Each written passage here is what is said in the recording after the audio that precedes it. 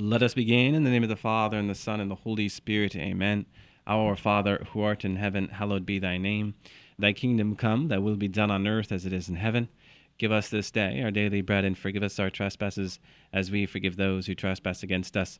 And lead us not into temptation, but deliver us from evil. Amen. In the name of the Father, and the Son, and the Holy Spirit. Amen. Well, welcome to another edition of Seeds of Truth. This is your host, Joel Kraft, coming to you from KKXX Studios, Chico Life Radio, 104.5 FM and AM 930. It is great to be with you another Wednesday evening, where we continue our reflections into Christopher West's work, Fill These Hearts, which is a commentary on John Paul II's theology of the body.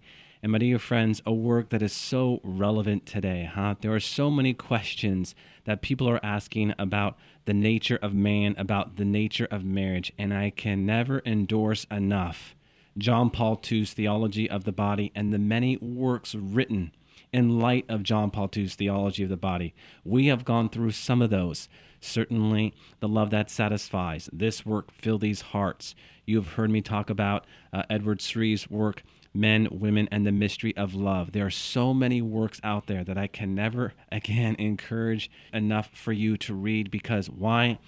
We need to be able to have that conversation with people. We need to be able to have that dialogue, because in 2015, there is a lot of propaganda out there about marriage. And we need to start going there, having that conversation, and helping people understand the wonder, the beauty, and the gift that is marriage. So with that, it is Wednesday evening, and I have Derek Allen with me. So Derek, great to have you with me another evening.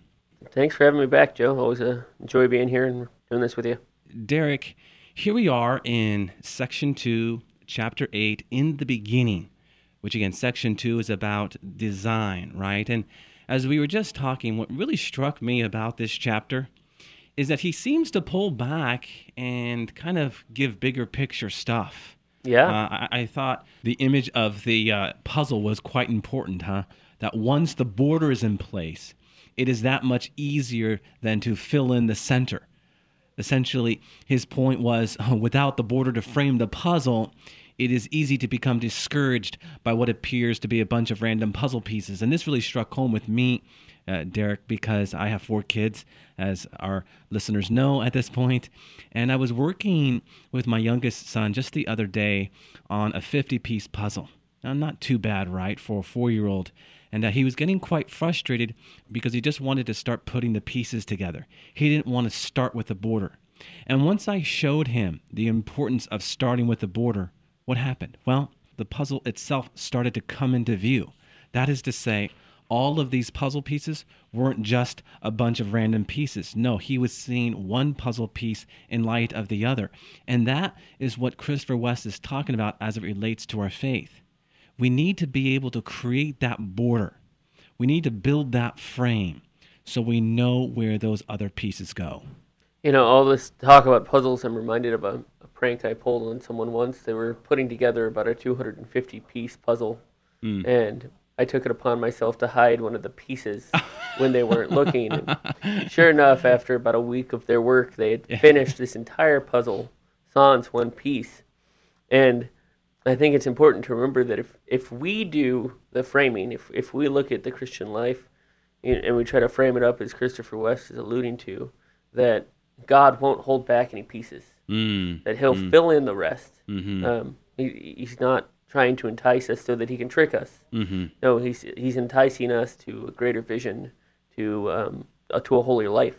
That's right, Derek. We are given the grace, and we have to respond to that grace, We have to cooperate in that grace.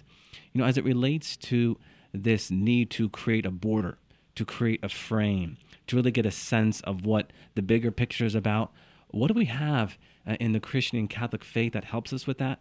But the Catechism itself. The Catechism is actually a beautiful example of how the Church frames her teachings.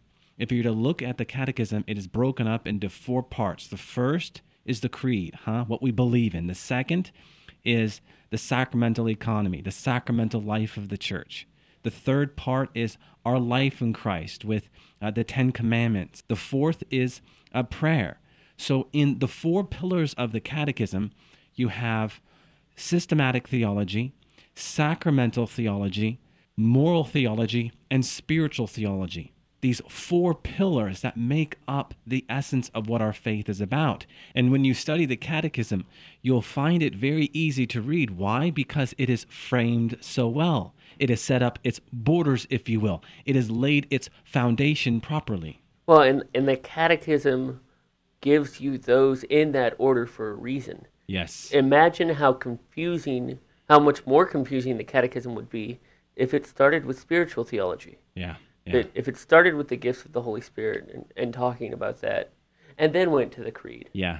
I mean, it wouldn't make any sense. No, it really wouldn't, and it highlights how moral theology in our life in Christ is hinged to the creed. And all of these things that we are talking about now, I think, help illustrate the essence of what Christopher West is after, which is once you put the key pieces in place, the essence of it will come into view. And taking it to Scripture, taking it to Christ and his architectural advice, build your house on a firm foundation, not Amen. on sand. Amen. And that's really kind of what Christopher West is getting to, is establish that foundation, that border, so to speak, and then journey with God to fill in those details. Yeah, and it's interesting, if you were to go into the Old Testament, you find wisdom can also mean craftsman, right? God is Father, but he is also creator, crafting creation. From the mind and heart of God comes the genius of who he is as creator as well. Now, we've talked about the border and the frame. So what is the frame that helps make sense of who we are as male and female, but marriage itself? The Bible begins and ends with marriage. We know the story of creation, the story that tells of the marriage between Adam and Eve as the high point of creation in Genesis. How about the marriage between Christ and the church as the high point of redemption found in the book of Revelation, Revelation 19:7 and following, the marriage supper of the Lamb. So again, the Bible begins and ends with marriage.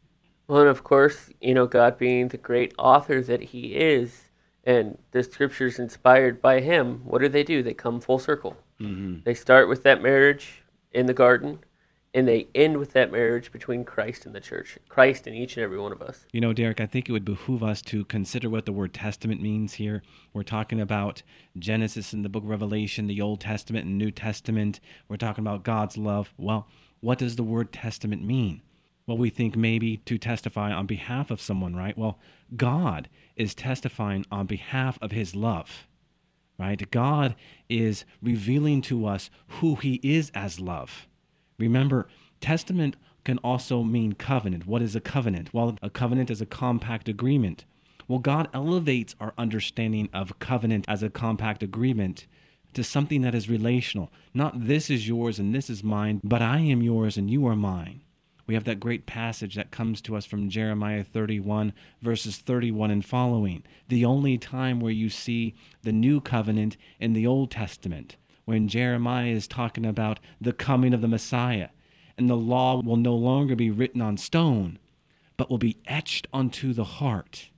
You see, in the new covenant, God will give us his very self. That is what we're talking about here. Which, in the Old Testament, we have an entire book, the Song of Songs, literally between two a man and a woman who are in love with each other. But spiritually, figuratively, it is God and us. And I think it's important for us to realize, to remember that the Old Testament is often mirrored in the New Testament. Mm-hmm. And though we don't have, a letter from St. Paul about this great romantic love, what do we have? We have the Eucharist. Yes. We have the sacrament of love, that sort of marriage between the flesh and the word, which St. John Paul II so aptly called the source and summit of our faith. Yes. Yeah, and Christopher West talks about the Song of Songs here, and I just wanted to read some of his words here because he speaks to it so beautifully. He says, "The Song of Songs is first and foremost a duet between passionate human lovers. But it is also, as countless saints attest, an image of the passionate love God has for us and we are meant to have for him. And this means desire for nuptial union originates not just with the human bridegroom in the Garden of Eden, but with the divine bridegroom in the Garden of Heaven. It is God's desire for union with us that brought the cosmos into being and us with it.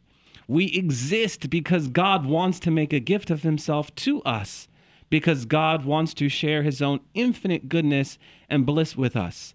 And that bliss is what we desire at our deepest level. That is the true object of every aspiration of Eros. And here, Derek, he closes, being a Christian then means learning how to direct Eros toward that which truly satisfies the nuptial union of Christ and his church.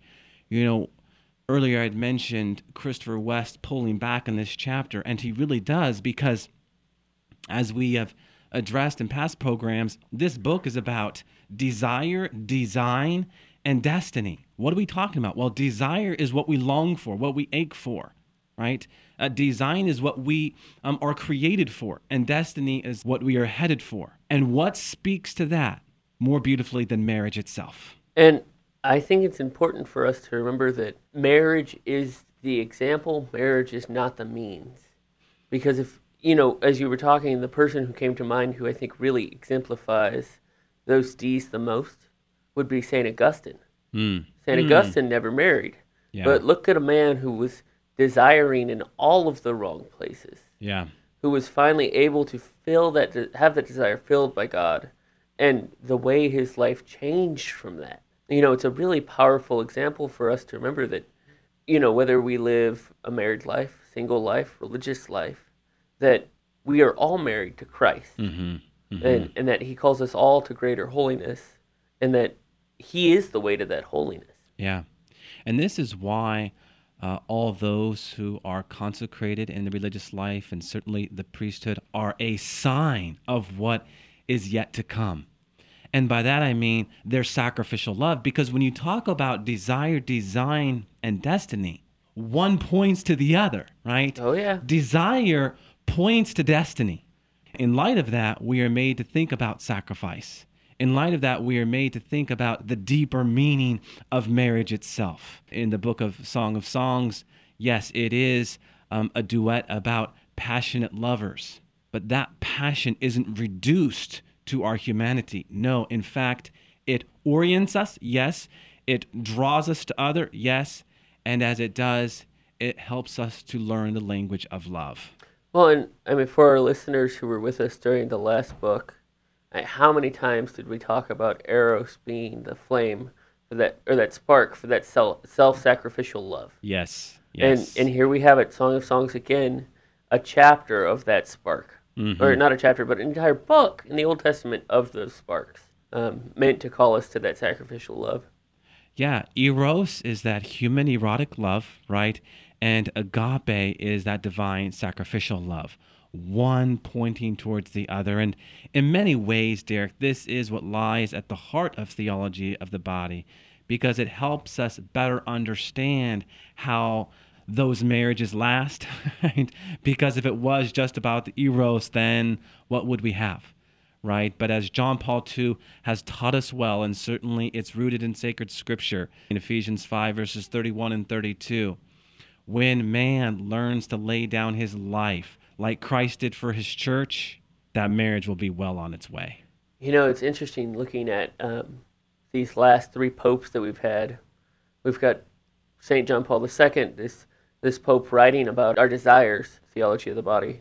Then Pope Benedict XVI talking about our design, how we are meant to live this Eros for agape. And now we have Pope Francis, who is really encouraging us.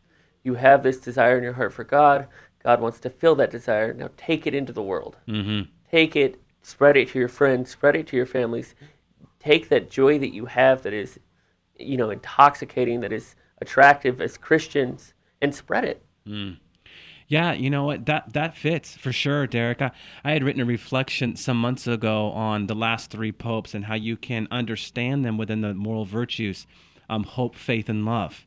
Not that any one of the popes lack any of the moral virtues, but there's a certain pronouncement, and that's the point I want to make. With John Paul II, there was a certain pronouncement of hope. With Benedict XVI, there was a certain pronouncement of faith. And of course, with Pope Francis, there is a certain pronouncement of love. And it's all tied to the significance of the times that they were Pope. And in a similar way, yeah, I'd have to agree with you. There's something to be said about John Paul II and the desire, Benedict and the design, and certainly Pope Francis and the destiny. He is reminding us, right, what Paul talked about, that the greatest of all virtues is love, because love will always remain. There will be no need for faith in heaven. There will be no need for hope in heaven. But because God is love, love will always remain. Well, and it's important for us to remember that, we have these encounters with Christ, these eros sort of encounters, and, we strive to grow in our own sacrificial love for him. But that isn't where the story ends. We're then called to take that experience, take that love that we have learned from the Father, and spread it. Mm-hmm. If you look at the great saints of the church, they didn't just hide in their cloister reading theology and just do that. No, they showed great love. Of course, St. Therese of Lisieux talking about loving in the little things. Mm-hmm. Mm-hmm.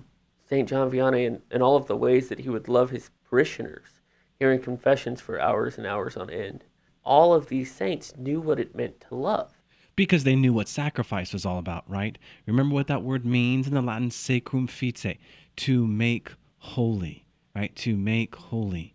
The reason why we are called to sacrifice is because it draws us deeper into the mystery of God's love, God's holiness.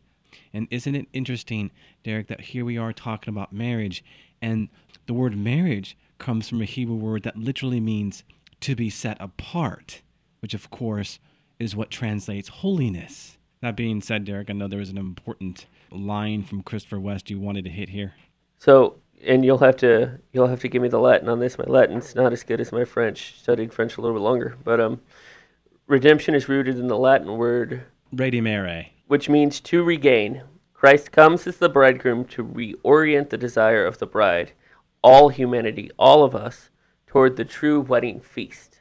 Yeah, and this comes to us in the context of Christopher West talking about those original desires, right? What are those original desires? The original desires, as Christopher West speaks to it, are those desires that go back to our original design, right? Back to the very beginning of our creation as male and female, and the original call to be fruitful and multiply and to become one flesh. And so, Derek, these are the desires for what? Love, intimacy, union, happiness, and the fulfillment that ultimately defines us as human beings. In other words, when we talk about original desires, we are referring to those aspirations of eros in that original state of the human heart before sin, huh? And Christian theology calls this original state the state of original innocence. And even though we've left that innocence behind with the dawn of sin, what John Paul II wants us to see is that deep in our hearts, we still experience a certain echo of that mysterious beginning, a certain echo of that original design when eros was properly oriented. There's a great line here by John Paul II when he says, according to the person who wants to follow Christ, he must come to rediscover the lost fullness of his humanity and want to regain it. There's the importance of that word regain, huh? Well, and I think it's important to remember, in the context of the gospel, what is the one time that Jesus refers to in the beginning? And that's when the Pharisees come to him about the question of the resurrection and marriage. Mm-hmm. You know, if this woman is married, she has a husband, and he dies, and she marries all 6 of his brothers in turn, and then she dies, whose wife is she? And Jesus says, in the resurrection of the life, there is no marriage. Yeah. And, you know, they go on to ask, well, what about divorce? And he says, in the beginning, there was no divorce. God gave Moses divorce because of the hardness of your hearts, Mm-hmm. which, as Christopher West points out, isn't that good of a translation. It should be the uncircumcision of your hearts. Mm-hmm. Our Mm-hmm. hearts are not disciplined. Our hearts have not been changed. Mm-hmm. Mm-hmm. That's really what Christ is alluding to, and that's something that we should keep in mind. Yeah. And what is circumcision in the Old Testament? Circumcision was the law, right, of the Old Covenant. So ultimately, what are we talking about here? Well, we're talking about the law of the new covenant. The law of the new covenant is the grace given to us that restores us again to our original unity. And if we have hearts that are uncircumcised, then we do not have hearts that have entered into this new covenant, this new dispensation of grace. This was quite the cause for contention in the early church. There's a huge argument about whether or not people coming into the new covenant outside of the Jewish religion, should they then be physically circumcised? Should they have to follow the old ways to come into the new? And I think through the Holy Spirit, the church really came to the conclusion that no, this is a new covenant. This is a fulfillment of the old. That it is not just a physical circumcision, but a spiritual circumcision. Yes. Not just a physical baptism, but a spiritual baptism. Yeah, that contention you speak of, Derek, is what takes place in Acts 15 at the Council of Jerusalem in 49 A.D., where the debate was, the old law of circumcision or the new law of baptism. And when we talk about law, we have to remember that this is a term that is tied to relationship. I think in our contemporary ears we may have forgotten this, but the word comes from the Hebrew yarah. It's an archery term that speaks to hitting bullseye. Well, if you live in the heart of God, if you live in the law of God, you are striking bullseye, the center, This is why when Paul is talking about sin, Paul uses a Greek term, hamartia, which translates as missing the mark. Why? Because you're not living in the law of God. You're not living in the heart of God. Well, and what do we call baptism? When we're baptized, we are redeemed. Yes. We are, to use the true meaning of the word, we are regained in that original love. Regained, restored, returned. Yeah, and that's what it's about. This really is what it's about. And so why does Christopher West pull back, as we talked about, and say, okay, let's look at bigger picture stuff? Because if we don't have an understanding of what we're talking about now, Derek, then theology of the body can easily get lost on us. Oh, yeah. Can easily get lost on us. And yes, it's about eros and agape for sure. But once we spend time with divine revelation, once we spend time with sacred scripture, we come to a deeper understanding that the marriages we are in right now are a sign of something so much greater yet to come in the beatific vision in the heavenly Jerusalem. And it demands something from us. It demands everything from us. Oh, yeah. And, it's probably a little bit easier for me to remember what it was like to be single because I've been married, year and a couple months, where you've been married, what was going on, 11 years. 11 years, so it might be a little harder for you to remember what single life was like. I don't at all, actually. But this call is really for all walks of life, whether you're married, whether you're religious. I mean, really, this call to enter into relationship with God, to enter into a marriage with God, is a call to all Christians, regardless of your state of life. And I think it's important for us to remember that this doesn't just apply to those of us with rings on our left ring finger, that we are all under this universal call to holiness, this universal call of following Christ and loving him. Yeah. Well, and it's to remember, too, there's a reason why priests wear rings on their finger, right? Because they are married to the church.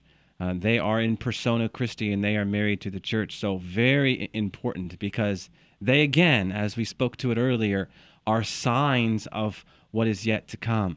And we, of course, are grateful for them in persona Christi, bringing to us the sacramental life, bringing to us that life, Derek, that allows us to enter into a nuptial union with God. Of course, in baptism, we enter the birth canal of the church, if you will, okay? And out from that, we are confirmed, and the Eucharist draws us deeper into the mystery, that great nuptial mystery that we've been talking about. So, amen. Very good. Derek, if you had any closing thoughts. I just think it's really important that in all of these big picture ideas that Christopher West is taking us through in this chapter, to remember that this isn't, like, these aren't some sort of way out there ideas. These are foundational to the Christian life.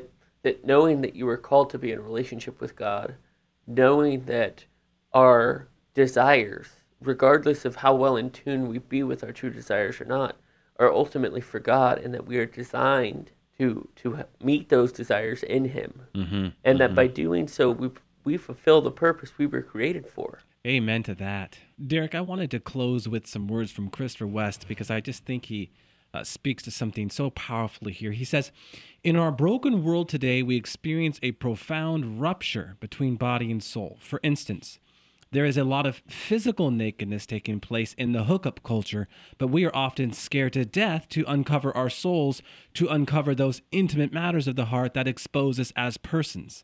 Gosh, that just struck me when I first read it. He goes on, as one female college student put it, "I hook up with a guy on and off for a year, and I don't think we ever had a conversation. Like, really, it was just like, see you later." I mean, think about this. Is this healthy? Is this really what we crave?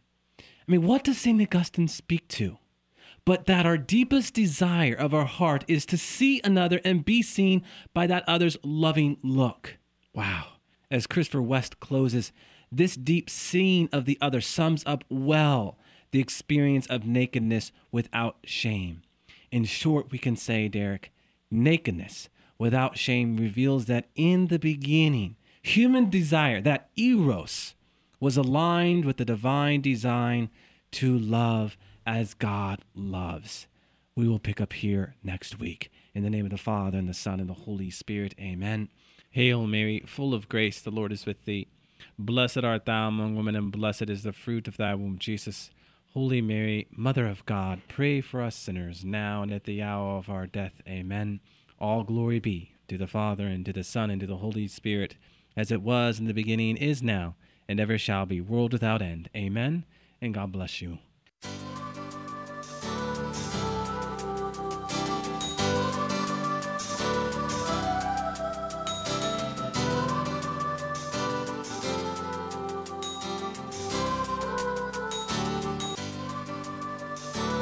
Thanks for listening to Seeds of Truth, heard every evening, Monday through Friday at 6:30 p.m.